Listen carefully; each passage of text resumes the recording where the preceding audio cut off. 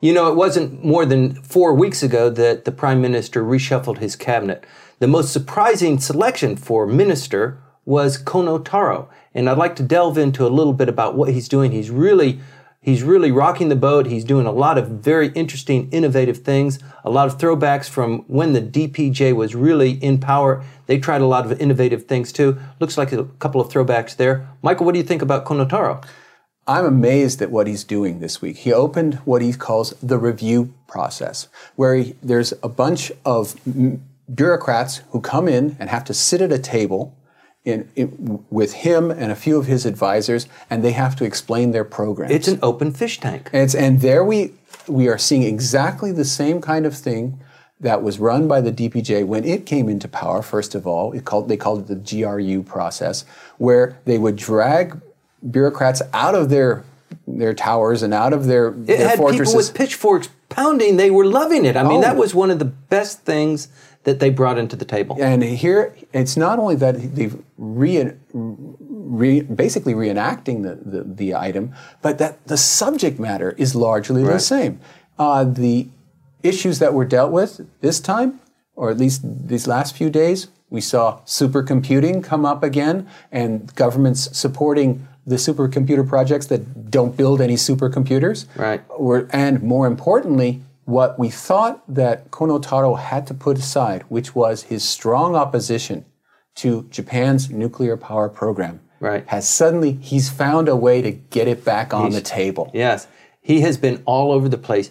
You met him in Okinawa last week, didn't you? I did. An interview? I not only met him, but I had probably a 12 or 13-minute one-on-one interview with him. Terrific. And I was very impressed by him. One, I was really struck at his ability to communicate so well as a globalist. He really has a wide lens out on the world.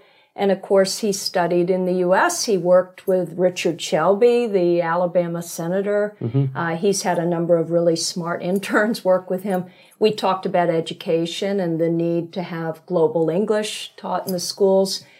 I came away pretty amazed by his command of so many issues. So it doesn't surprise me that he's got this sort of big data, because we were at the Cyber 3 Okinawa conference is where we met, and he was one of the last keynote speakers. And I sensed that there was kind of a buzz around the energy that he has. I'd like to see a lot more of that, but I just appreciated that he had a way of making you feel as an equal with him. Cyber 3 is a cybersecurity conference that was held in Okinawa. That's right. And William Saito, who is sort of the lead on this, that was 2 days in Okinawa. It's sort of the Davos of the World Economic Forum on this area of cybersecurity, cyber connection, and cyber crime. And it was really outstanding, especially to be in Okinawa, which is often sort of seen in terms of conflict and strife. And yet you had these VIP types showing up. And of course, it's a beautiful location, but we were there to really learn from each other. And I was just a member of the press, so I wasn't a speaking participant, but I was able to interview him as a member of the press. That's terrific. Yeah. You know, Kono Taro is a fourth-generation politician. He is now Minister of Regulatory Reform, which was a long time ago. You might recall it was the third arrow. Yes, that's right. But we should say, you went to school with him. Yes, indeed. He went to Georgetown.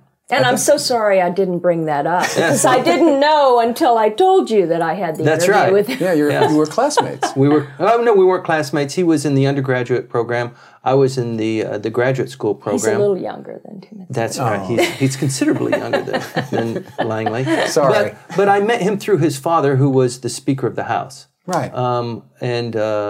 He comes from a very astute political heritage. It's about time he's a Minister of State. Yes. Well, the thing is that what's really astonishing is that he is using this review process based on his state minister position as the State Minister of Administrative Reform to do the things on nuclear power that we thought that he had abandoned.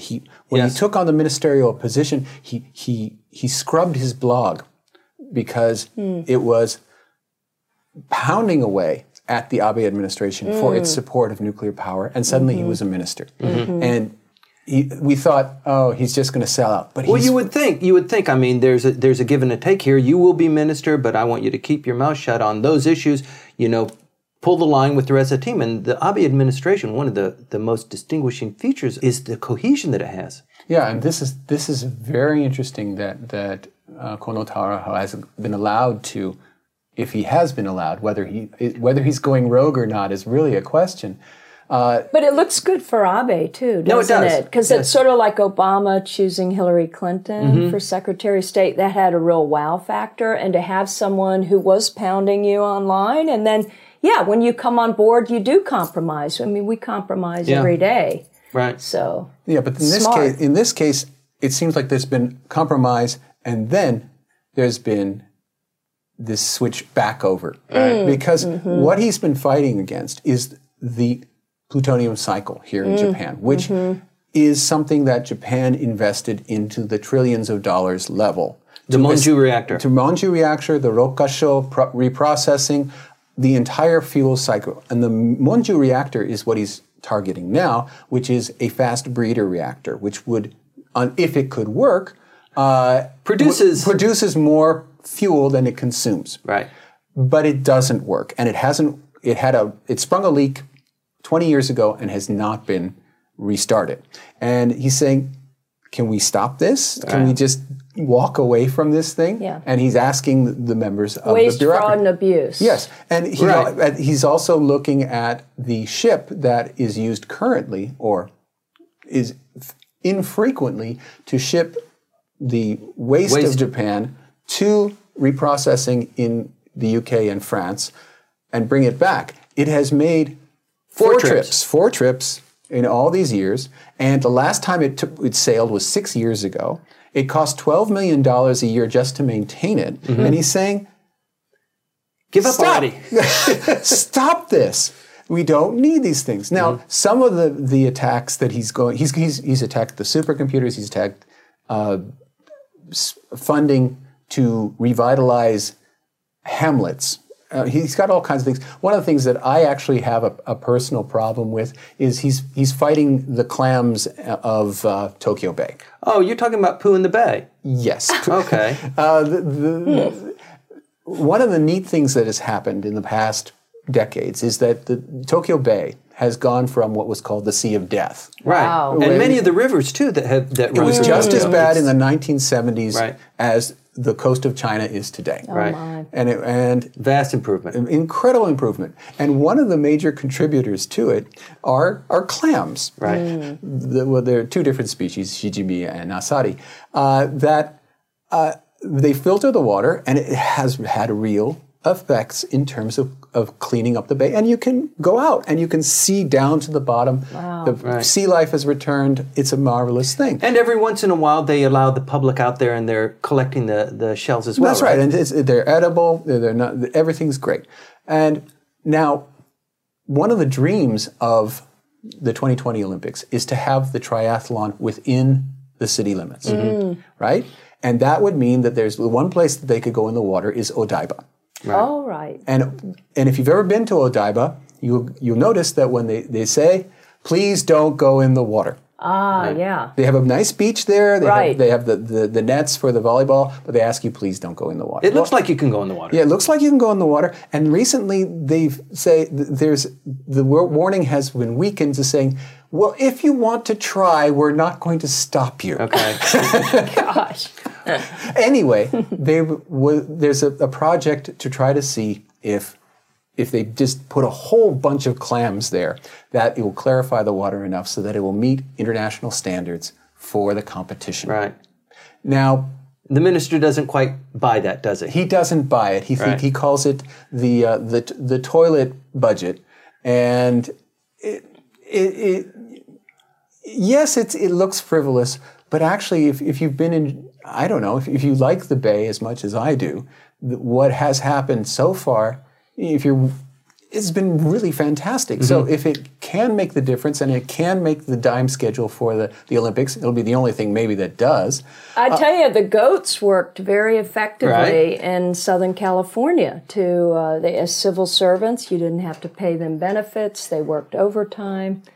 They would a little bit, but... Well, they do a lot of work here in Japan, too, in a lot of inaccessible areas. They eat the underbrush, anything that's within reach. Go to Tama City. You go to Tama City Center, you drive right outside of the station, and there are these goats right there. So his opposition has to do with he doesn't think it'll work. He just doesn't have anything against plans. It hasn't come up yet what he thinks is wrong with it. But anyway, in the broader sense, he's targeting government waste and government, that is really contrary to the entire idea of we're trying to stimulate the economy. We're going to try all kinds of different things. Well, it is a signal, perhaps, maybe, that the government is taking a little bit of a turn. So, for example, in his ministry, the regulatory reform and allowing things, for example, small jet airplanes or seaplanes being able to land in Japan. The aviation industry. The aviation industry is probably something we should get into, and maybe we will in a few minutes. That would be great. But what's really interesting, I think, is that the government is playing two different games here. It's promising all kinds of stuff to all kinds of constituencies in order to prepare for its election campaign in 2016. Right. At the same time, it's trying to basically take away from the DPJ its issues, which gets back to the identity question. If the LDP is not only the party for everybody, but for every issue and for every approach to the issue, that means that the DPJ is sunk. Right. So that's a little bit of window dressing, because clearly they're not going to be able to actually get all of this taken care of, but they can say, we own it all. So the DPJ just doesn't have an agenda because we're covering it all. But when you cover it all, it weakens it too. You can only, even the three arrows, there's so much talk about how the third arrow really hasn't worked. I mean, the first two did. Right. So that's only three there. I mean, they're big arrows, but... He kind of decided to go to three new arrows, didn't he? Yes, he did. Let's just create three new ones. Well, I think the LDP learned a very, very serious lesson when it was out of power, and it will never suffer that one again. So it is in power. It'll probably stay in power because, I mean, look at the dynamics that it is practicing now. It looks solid, and it looks like it's going to be here for the long haul. And I think it all comes back to strategic communication. They really nailed that. Yes. Yeah.